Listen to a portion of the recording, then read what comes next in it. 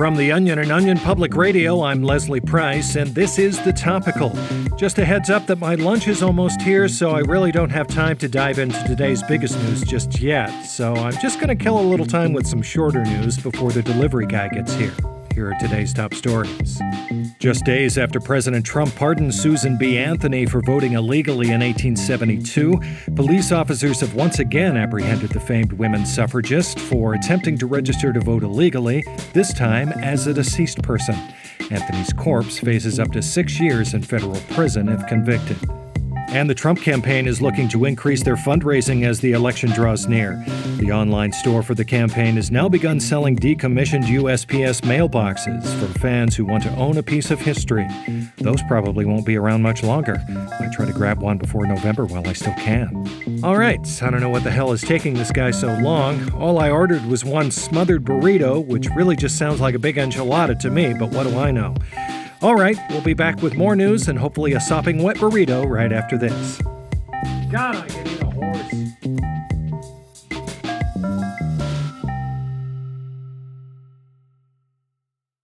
Well, it's no secret drilling for oil is dirty business, and as natural deposits are used up, oil companies have taken to drilling even deeper than before and in more dangerous locations, seeking untapped reserves.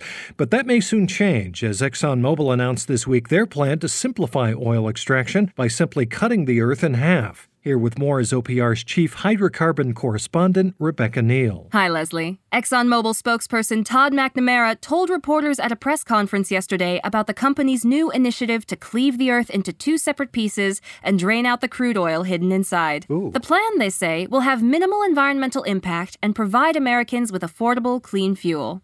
Okay, so think of the earth as like a really round egg. And on the inside of the shell is the egg white, or oil. And the yolk is lava and stuff, but that part's not important. We intend to score the earth all the way around like with an egg topper and then tap it with a chisel. This will split the planet into two pieces, giving ExxonMobil access to all that ooey gooey petroleum goodness buried inside. Then it's just a matter of suctioning up the oil and processing it into gasoline and other great products. I see. So the eggshell is like rocks and dirt we stand on. Where will the cut be made? The equator? Actually, the company says they will initially break ground in the Rocky Mountains, sawing eastward through the country, across the Atlantic Ocean, dipping south through Africa, and then back up again through the Middle East and China, and then across the Pacific to the starting point. Ah, so more of a 60-40 split. Correct. Once separated, the two halves, which ExxonMobil is calling Big Earth and Earth 2, will need to be cleaned and prepared for total oil extraction, creating possibly millions of jobs. Oh, jobs. We like those. But what's been the public's reaction so far? The plan is not without its detractors. Opponents say ExxonMobil is downplaying how chopping the planet in twain could affect people who live near the edge of the cut, and conservationists fear local wildlife could suffer if all the oil in the planet were to leak out. Protests have already begun, with activists laying across the cut zone, which ExxonMobil warns could put them in danger of being ripped in half once the company breaks ground. Here's ExxonMobil spokesperson Todd McNamara again addressing those concerns. Okay, everyone needs to relax. Lopping off half the earth will have minimal effects on gravity, and we've already taken precautions to safeguard indigenous people and native wildlife.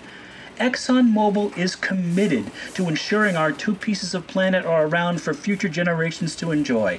That's why we've pledged to offset our carbon footprint by planting nearly 600 trees along the cut zone.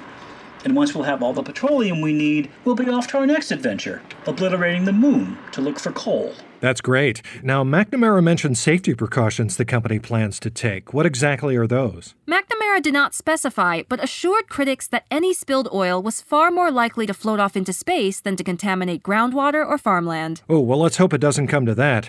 My Ford F-350 Super Duty only gets about 6 miles to the gallon, so I'll need every drop they can suck out of this planet. Or what's left of it. Thanks for the report, Rebecca. That's OPR's Rebecca Neal. Back in a moment.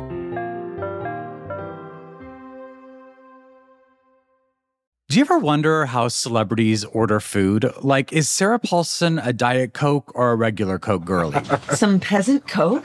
No. Or how does Sofia Vergara order a pizza? No, nothing. No tomatoes. I cannot eat tomatoes. Yes. Are you cool with mushrooms? Not really. Okay. If these are the details you need, and I know you do, I have the podcast for you.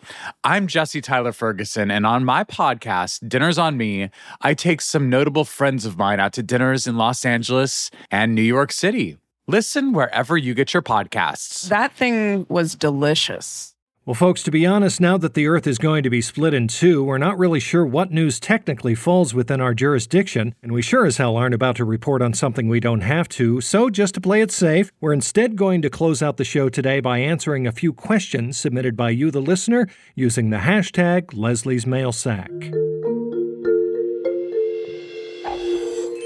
Our first question today comes to us from Twitter user Leanne DeLulis, who writes, "Hi there, Leslie. Love the show.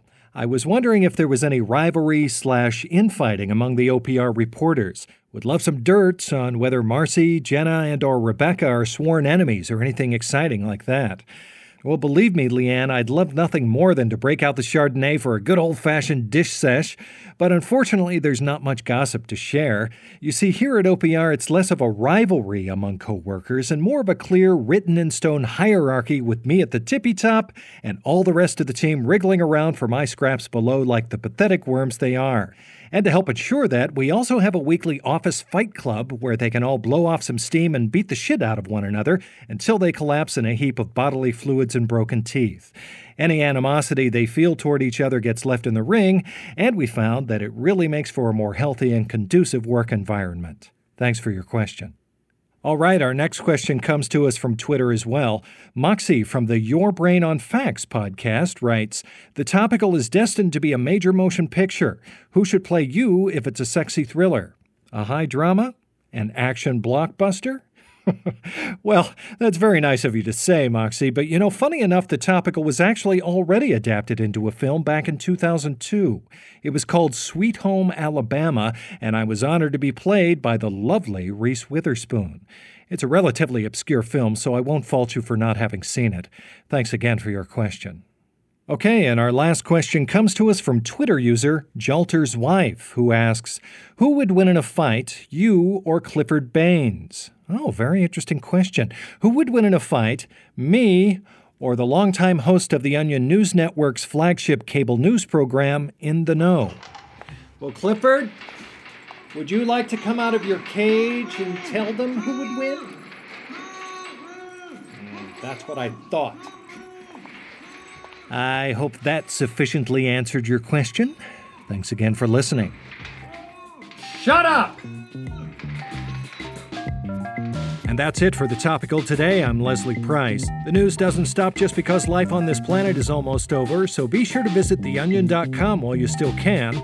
And don't forget to tune in to tomorrow's episode, where we'll sit down with a disgraced medical professional who's going to share with us a bunch of totally false information so we can lightly criticize it. It's sure to make us feel good, and will certainly in no way introduce people to discredited theories that they never should have been exposed to in the first place.